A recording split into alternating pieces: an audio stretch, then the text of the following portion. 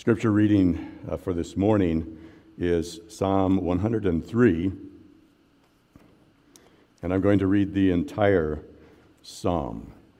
If you haven't picked up on it already, and it should be fairly obvious if you've looked at the bulletin, we are considering the holiness of God and our holiness this morning. And so the songs that we've been singing have been focused on both the holiness of God and our response to the holiness of God. Psalm 103. This is a psalm of David. Oh, bless the Lord, O my soul, and all that is within me, bless his holy name. Bless the Lord, O my soul, and forget not all his benefits, who forgives all your iniquity, who heals all your diseases, who redeems your life from the pit, who crowns you with steadfast love and mercy, who satisfies you with good, so that your youth is renewed like the eagles. The Lord works righteousness and justice for all who are oppressed. He made known his ways to Moses, his acts to the people of Israel. The Lord is merciful and gracious, slow to anger, and abounding in steadfast love. He will not always chide, nor will he keep his anger forever. He does not deal with us according to our sins, nor repay us according to our iniquities. For as high as the heavens are above the earth, so great is his steadfast love toward those who fear him. As far as the east is from the west, so far does he remove our transgressions from us. As a father shows compassion to his children, so the Lord shows compassion to those who fear him. For he knows our frame. He remembers that we are dust. As for man, his days are like grass. He flourishes like a flower of the field, for the wind passes over it, and it is gone, and its place knows it no more. But the steadfast love of the Lord is from everlasting to everlasting on those who fear him, and his righteousness to the children's children, to those who keep his covenant and remember to do his commandments. The Lord has established his throne in the heavens, and his kingdom rules over all.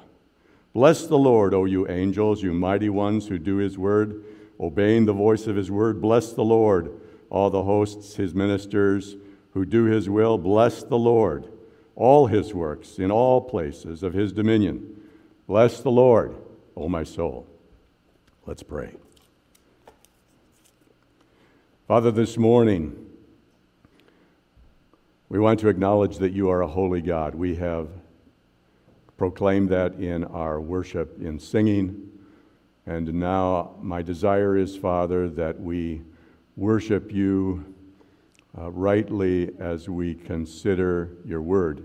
And Father, when I say consider, I mean when we accept it, when we hear it and we believe it and we trust you because you are a holy God, and a holy God cannot lie.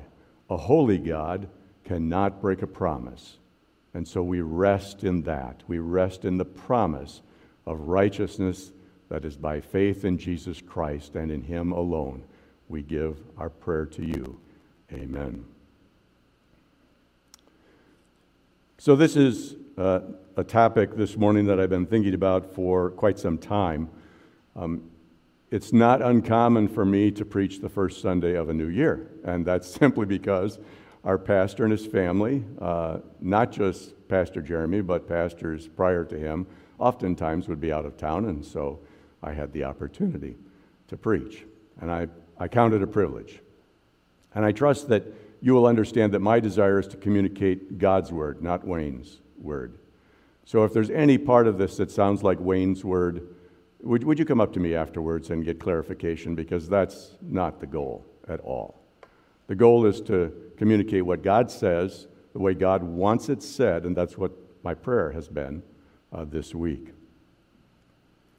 The key verse that we're looking at this morning is a statement from Jesus in Matthew chapter 5, verse 48, which is part of a longer discourse called the Sermon on the Mount. And in a moment, we're going to talk about some pieces of that lead up to verse 48.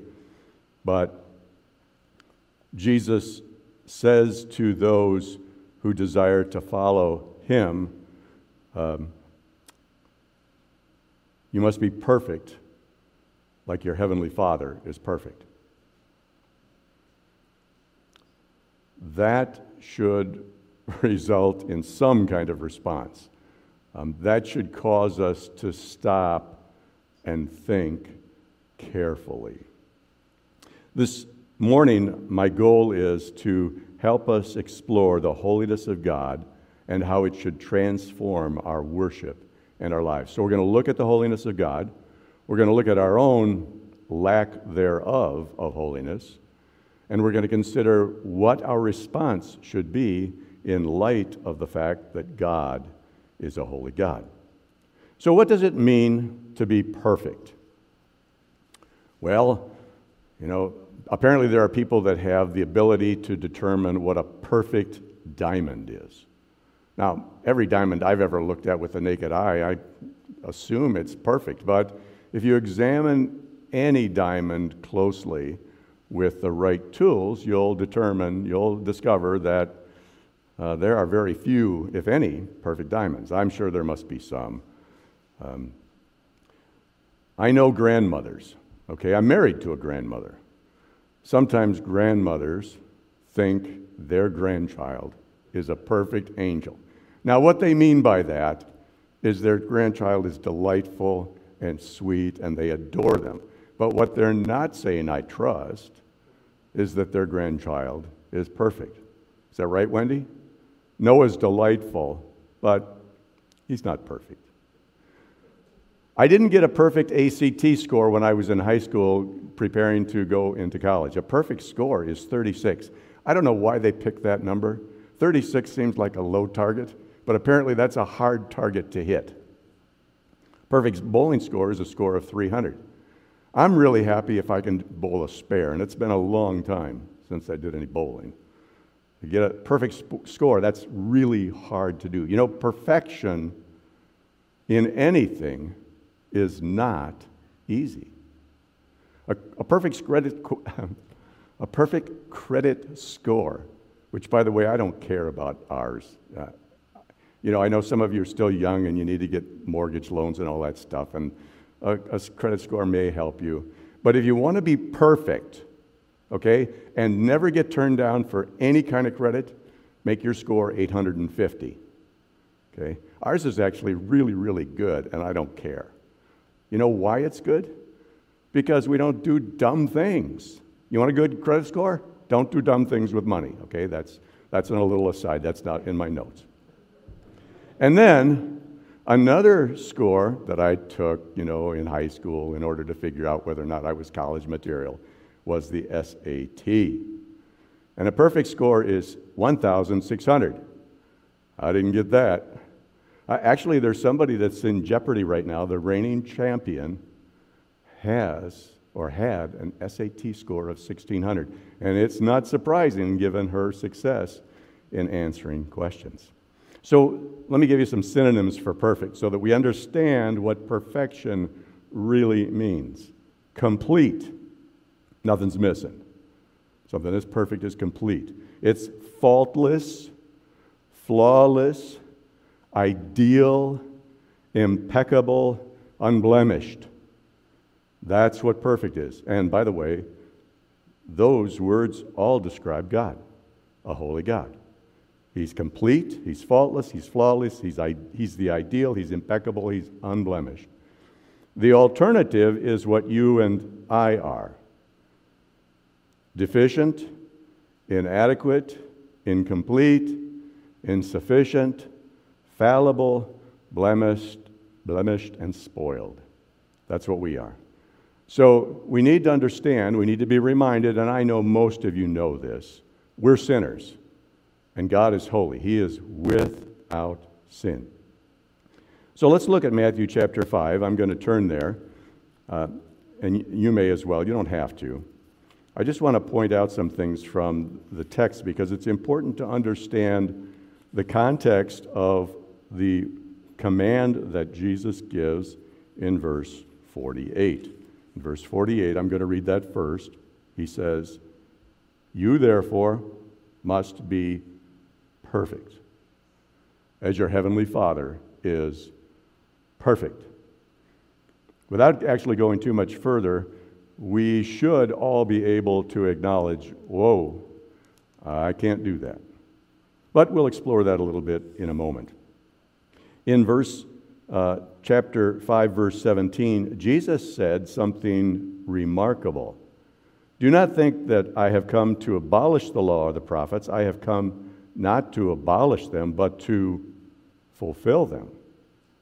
So he's suggesting to those that are listening to him, in fact, he's more than suggesting, he's declaring, I'm perfect. I'm going to fulfill all the law. I'm not going to violate any of the law. And then in verse 20, he says to those that are listening, your righteousness has to be greater than the most law-abiding citizens you know, the Pharisees. Unless your righteousness is above, just think about their listeners. They really respected the Pharisees and the teachers of the law. And Jesus is saying, you got to do better than they do. You got to do better than the most law-abiding. So that, you know what? Comparisons aren't any good when it comes to God. Comparing one another, that's a bad comparison. Compare yourself to a holy God and you're starting to get a good picture. In verses 21 through 26, Jesus says, to be perfect, you don't have unrighteous anger and you don't insult a brother because that's a failure to be perfect. Has anybody here never insulted anyone? I doubt it. Whether intentionally or not, we have all insulted someone else. Number 4, verses 27 through 30. All of this is leading up to be perfect. He's setting the ground, he's setting the foundation so that we understand, oh, I can't do this. Lustful thinking and desires cause you to fail the perfection standard of all kinds, no matter what it is. Lust is a failure. Most of the divorces in the U.S. are a failure of marriage perfection, as declared in verses 31 and 32. Now, that's not to say that there aren't some gracious exceptions that God has provided, but his desire is for a man and a woman who marry to remain together and love each other. Not just remain and bear with one another and put up with one another, but it's proactive. It's love one another. I think we all failed. All of the promises you make, you must keep. All of them. It doesn't matter if you had good intentions and you intended to do it. If you don't keep your promise, you broke your promise. Therefore, you failed. That's verses 33 through 37. Any kind of retaliation and a failure to be generous is falling short of being perfect. Okay, now we're creeping into the money area. Oh my. And, you know, that person did this to me, so I'm going to give them a double dose back. Well, then we're not perfect if we do that. You have to be, in order to be perfect, you have to love your enemies. Oh, well, okay. I'm sorry, but, you know, that shouldn't be in there. Well, actually, it should be. Because a holy God loves his enemies. All of them. They bear his image. He cares about them. He lets rain fall on the just and the unjust. That's evidence that he is loving to his enemies. So Jesus says, to wrap this all up, be perfect. So the score that we must attain is impossible to achieve. Image bearers are to be good representatives of the real thing. God created man in his image, and he created woman in his image, and we are to be image bearers. That is, we are to rightly image him. And any time that we are less than imaging him, we are sinning. That's the reality. So I failed to image him on thousands, probably multi-millions of times. I failed to be holy. Eight times in Scripture, God says, "Be holy, for I am holy." And we're going to look at a couple of them. We must be perfect in forgiveness. Here's what it says in Colossians 3, verses 12 and 13. "Put on then, as God's chosen ones, holy and beloved, compassionate hearts, kindness, humility, meekness, patience, bearing with one another, and if anyone has a complaint against another, forgiving each other." All those things that he talked about in the sermon. Okay? Paul is summarizing them to the church in Colossae. And then after he says forgiving each other, he says, "As the Lord has forgiven you, so you must also forgive." In other words, to be perfect, you forgive exactly at the level, at the height, at the frequency, at the consistency of God's forgiveness to you. I am to do the same thing. Okay, I'm preaching to myself. I hope you understand that. Nothing I say is because I've attained, but I press on. Luke chapter 6, verses 35 and 36. Here's what Jesus says. "But love your enemies and do good and lend. Expect nothing in return, and your reward will be great, and you will be sons of the Most High." In other words, you will image your Father. "For he is kind to the ungrateful and to the evil." He's kind. "Be merciful even as your Father is merciful."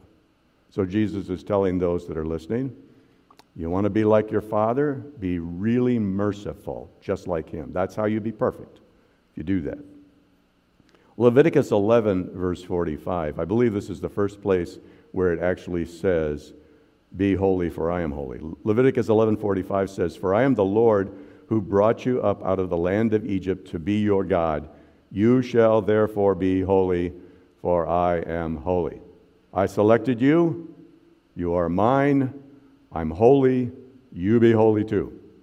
That has a New Testament application, by the way. That's not just to these people from the book of Leviticus.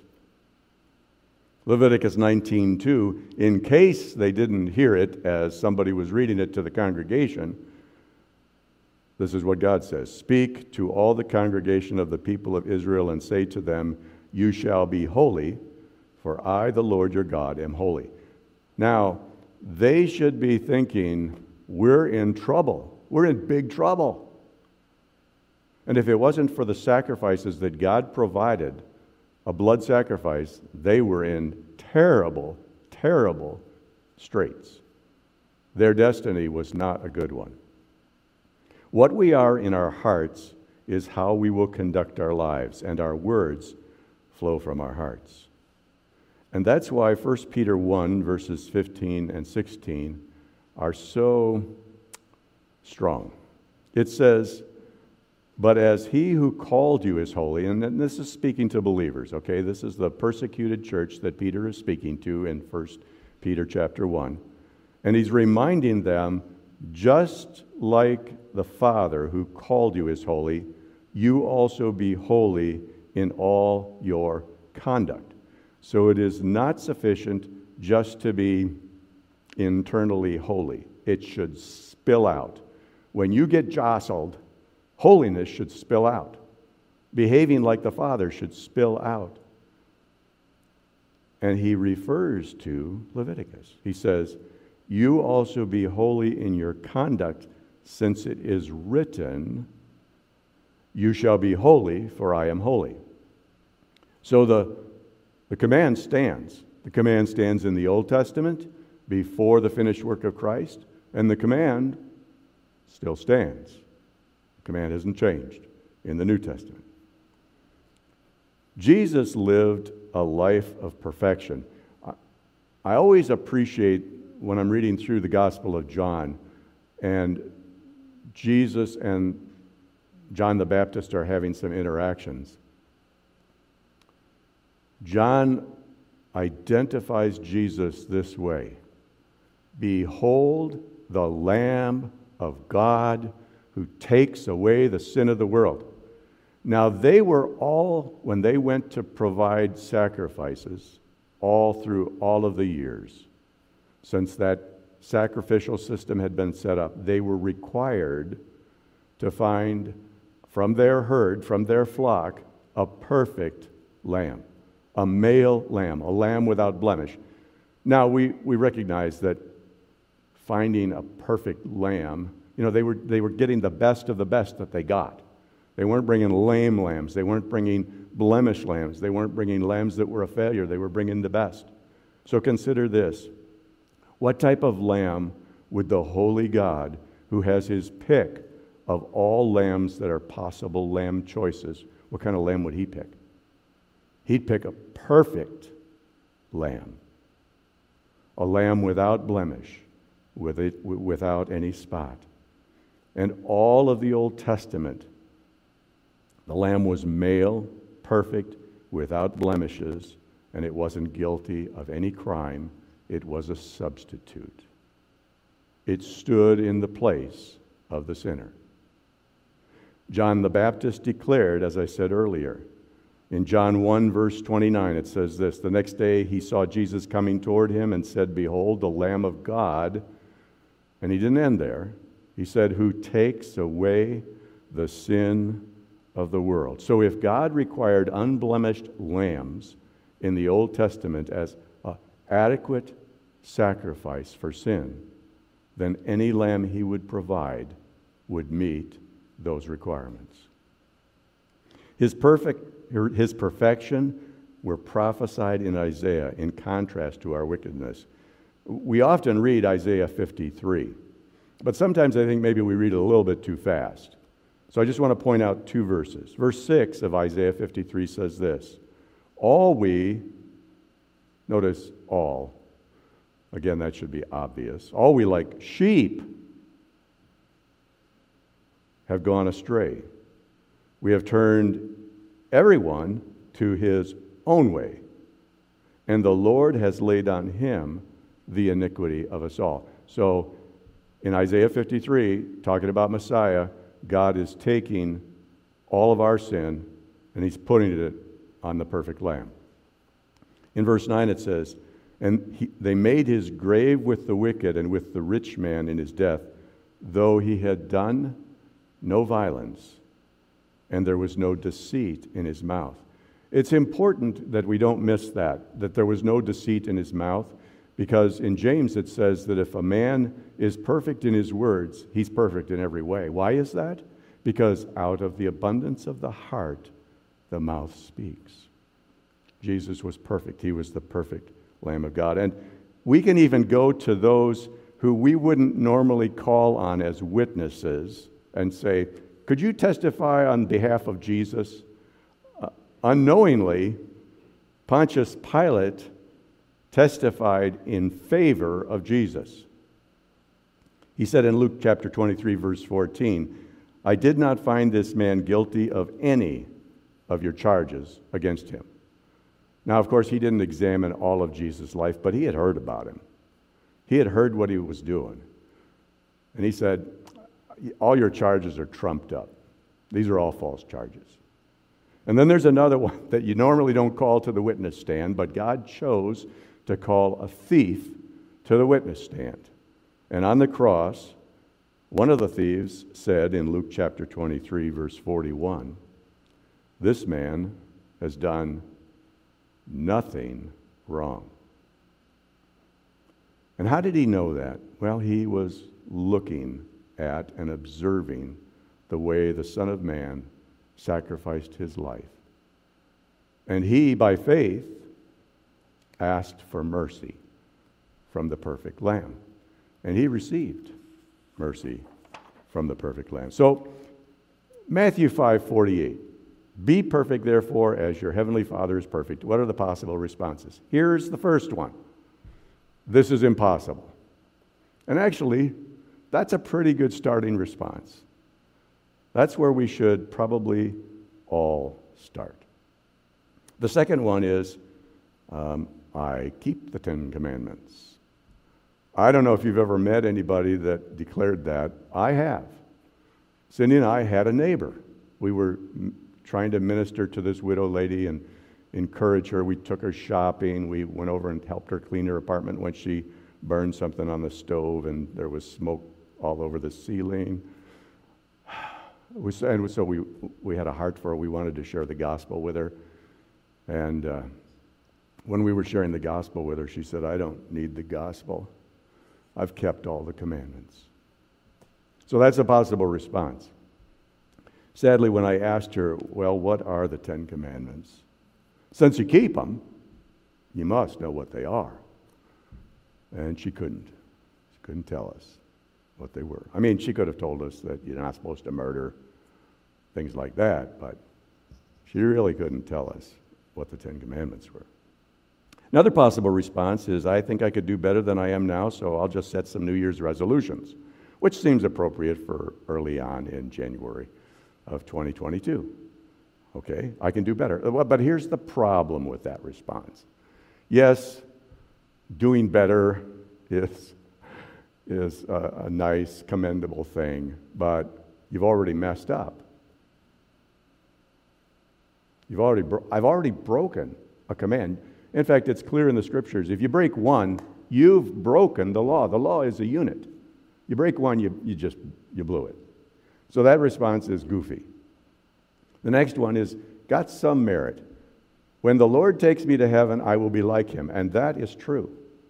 We will see him like he is. We will have glorified bodies like his. We will be free from sin. And so, in a sense, that's true. But if we stop there, we've missed some important things in our lives. And the fifth one is this is possible.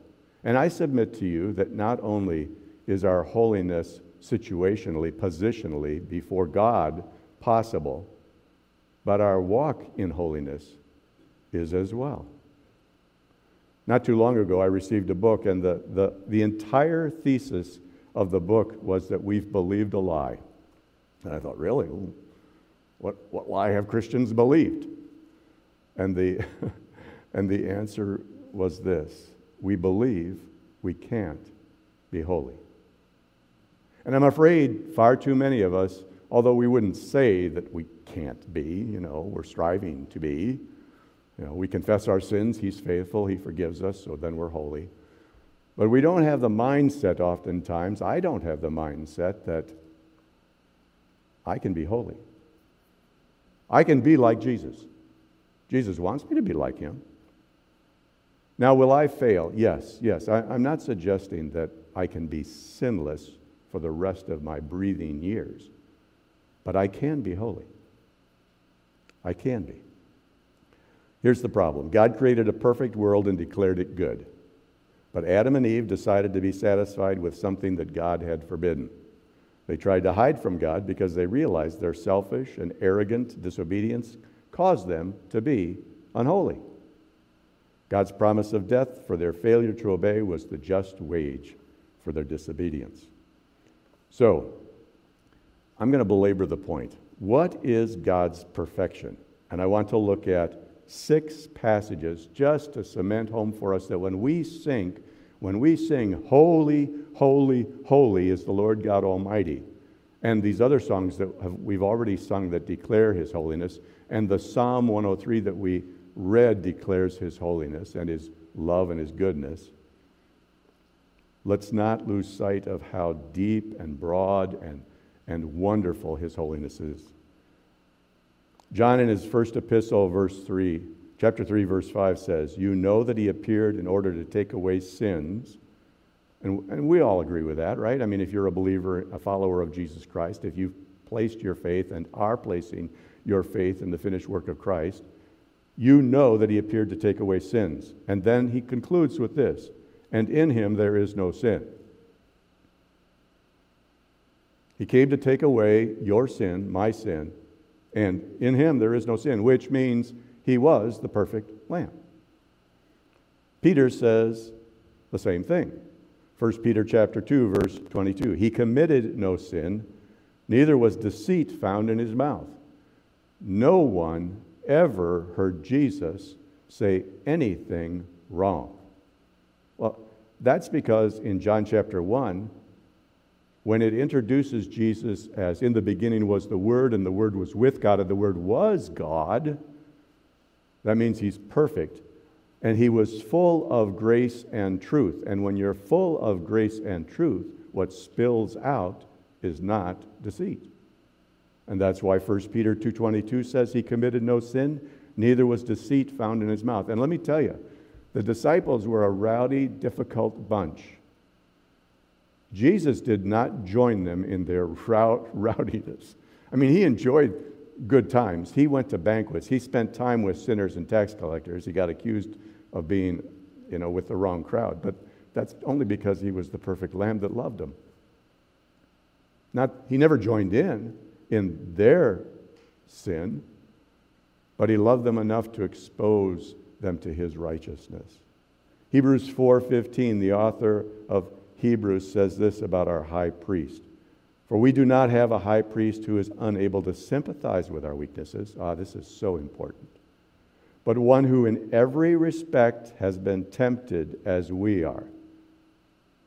Every respect that you've been tempted, he was tempted. But it says, yet without sin. Why is that? Because he's a holy God. He is without sin, no deceit in his mouth. Numbers 23, verse 19 says, God is not a man that he should lie, or a son of man that he should change his mind. Has he said, and will he not do it? Or has he spoken, and will he not fulfill it? You don't really have to go. You can go into any one of the books of the Old Testament or the New Testament, and if God made a promise, he kept it. He kept the very first promise that he made in Genesis, and he's going to keep the very last promise he made in the book of Revelation. And all of the promises that he made to Abraham, to David, to his people, Israel, he's keeping. And he's kept most of them already. He's a God of truth. He's not a liar. That's our holy God. Actually, that should, if you are a follower of Christ, that should just really cause you to breathe a sigh of relief that he keeps his promises. Because we don't. We fail on that count, but he doesn't. 1 Samuel 15:29 says, and also the glory of Israel, that is God, will not lie or have regret, for he is not a man that he should have regret. You and I have regrets. There are things I've said and done or didn't do that I should have done that I regret. God, as perfect, no regrets. Everything he does is perfect. Every word he speaks is promise. Perfect. Every promise he gives, he keeps. And then finally, we are reminded by James, a very practical book, James chapter 1, verse 13. Let no one say when he is tempted, I'm being tempted by God, for God cannot be tempted with evil, and he himself tempts no one. So God gets no blame for anything related to our sinfulness and our unholiness. He gets all the credit for rescuing us from our lack thereof. I like what Paul says in Titus, because this theme is just repeated. I could give you lots of verses, and in the interest of time, I'm not giving you all the ones that I considered. But I like what Paul says to young Titus. Paul, a servant of God, an apostle of Jesus Christ, for the sake of the faith of God's elect and the knowledge of the truth, which accords with godliness, in hope of eternal life, which God, who never lies, promised before the ages began, and at the proper time manifested in his word through the preaching with which I've been entrusted by the command of God our Savior. Paul says, you want to believe what I'm saying? I'm telling you what God says, and he doesn't lie. That's why it's so important for us to read God's word. So why does this matter? I mean, yes, okay. I don't think anybody here, with maybe a few small exceptions, would say, well, I didn't think God was holy. If you're a believer in Jesus, certainly you know God is holy, and you know he wants you to be holy, right? And you know you're not. You're not perfect. So I haven't told you anything really new, but I've been kind of laying the stage here for you, okay? And we're getting there. Why does this matter? The book of Leviticus, do you know Warren Wiersbe? How many of you have heard of Warren Wiersbe? Okay. Every time Warren Wiersbe wrote a commentary, he started with the word be, B-E, okay? And then he put a word after that to help his reader know what the overall theme of that book was.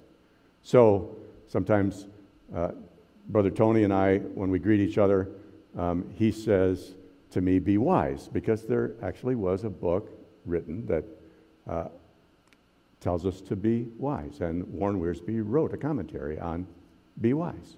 And he's got one on be joyful and be free. And he also wrote one about the book of Leviticus. In the book of Leviticus, the B word is be holy.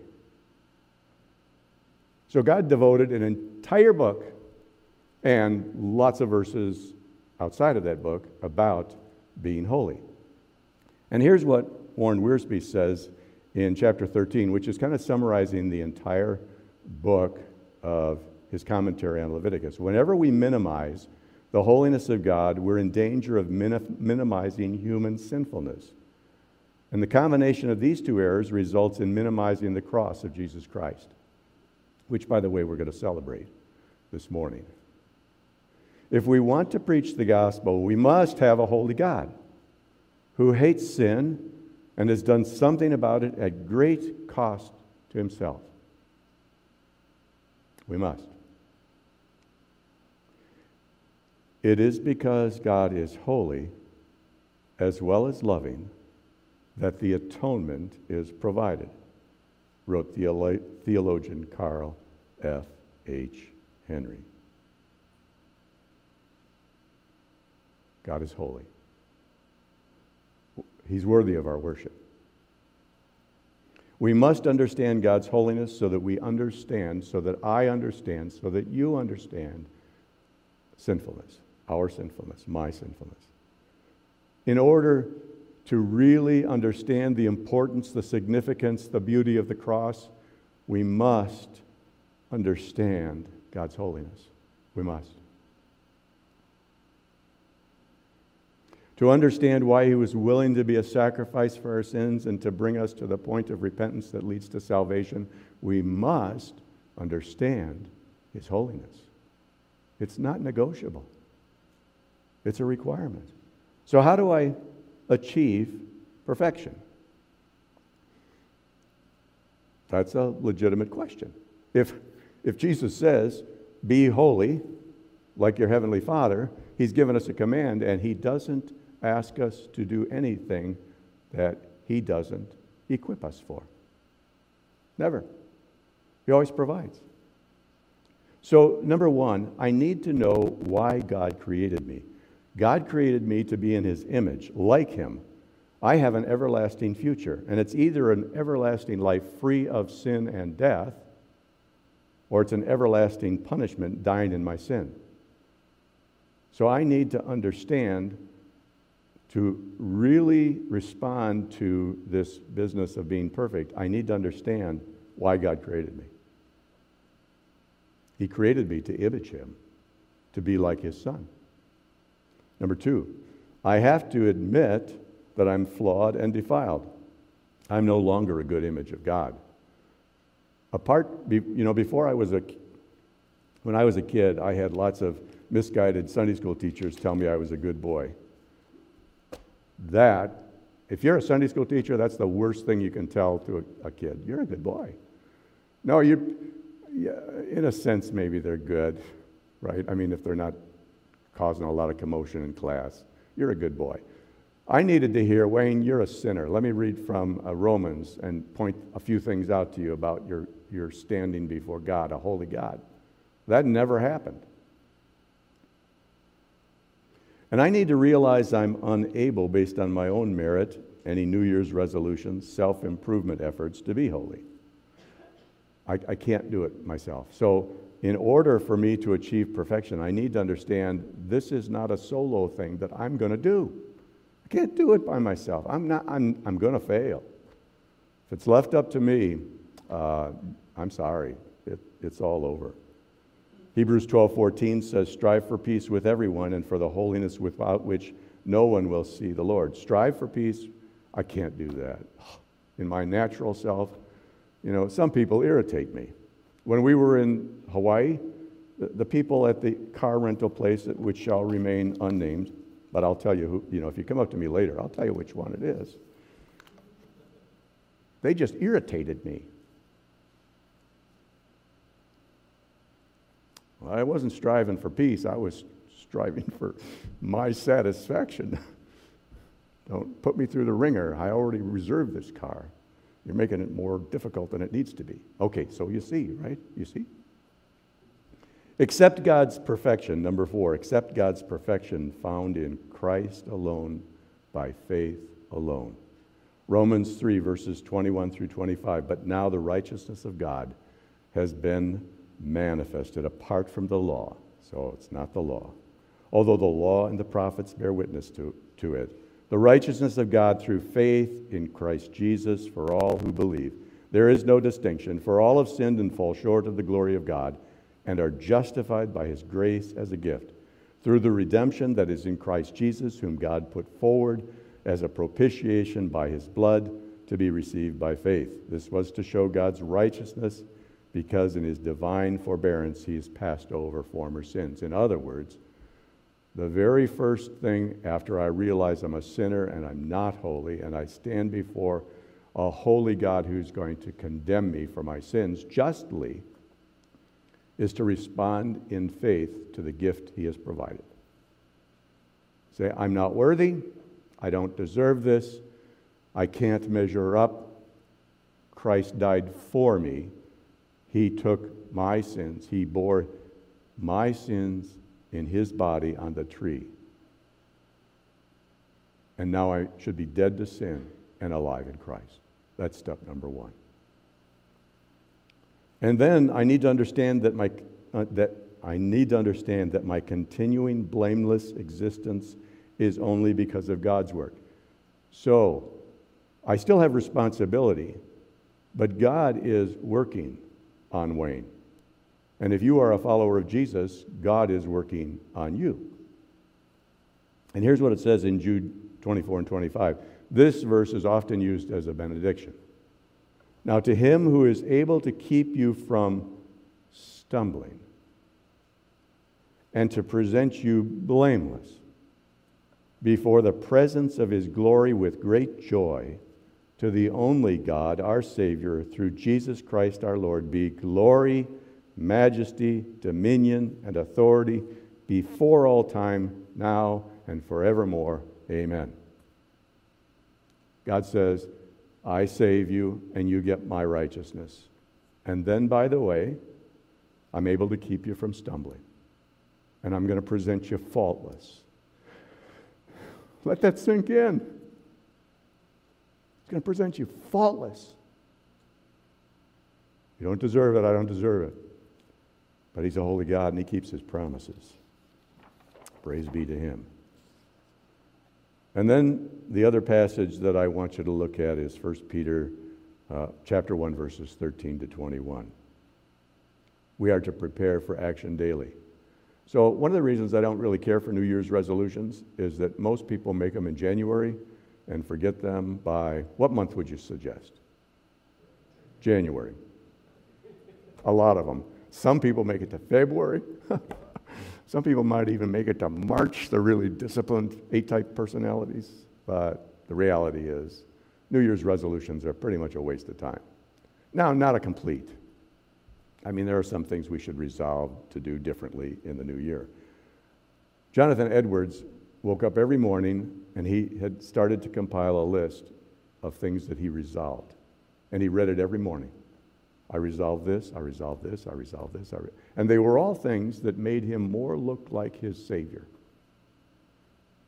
All of them. So here's what 1 Peter says. Therefore, prepare your minds for action. This is daily.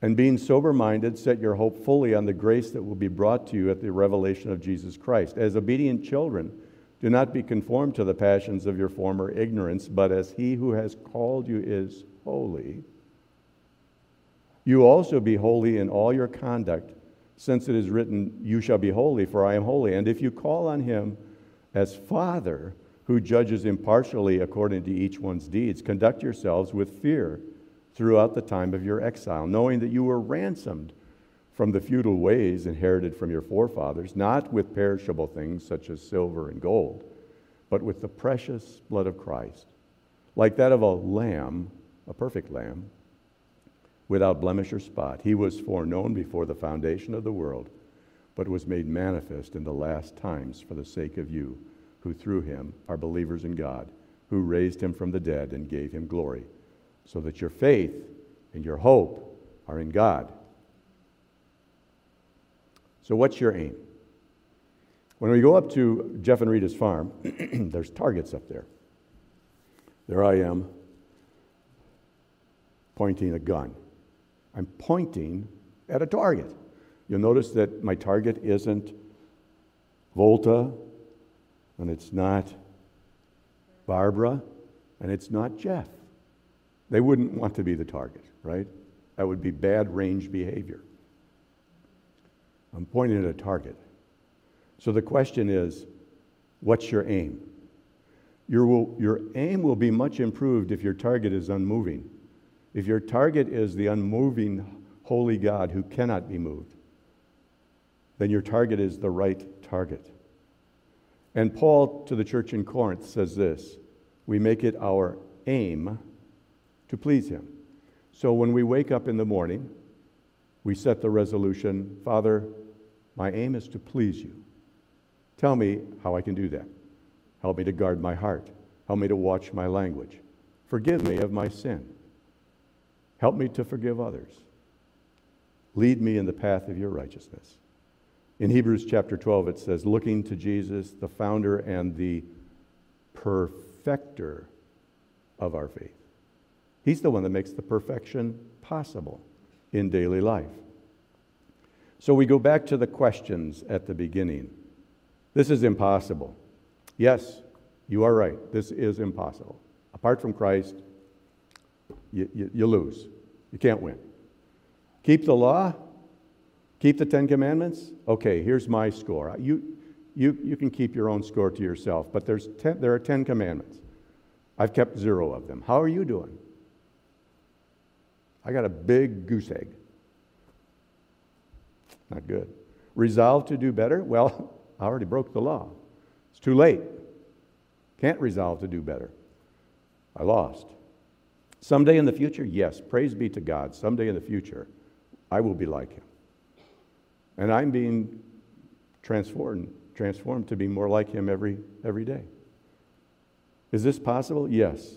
But only as I prepare my mind for action, which is why I would submit to you that starting your day without God's word is like a recipe for disaster.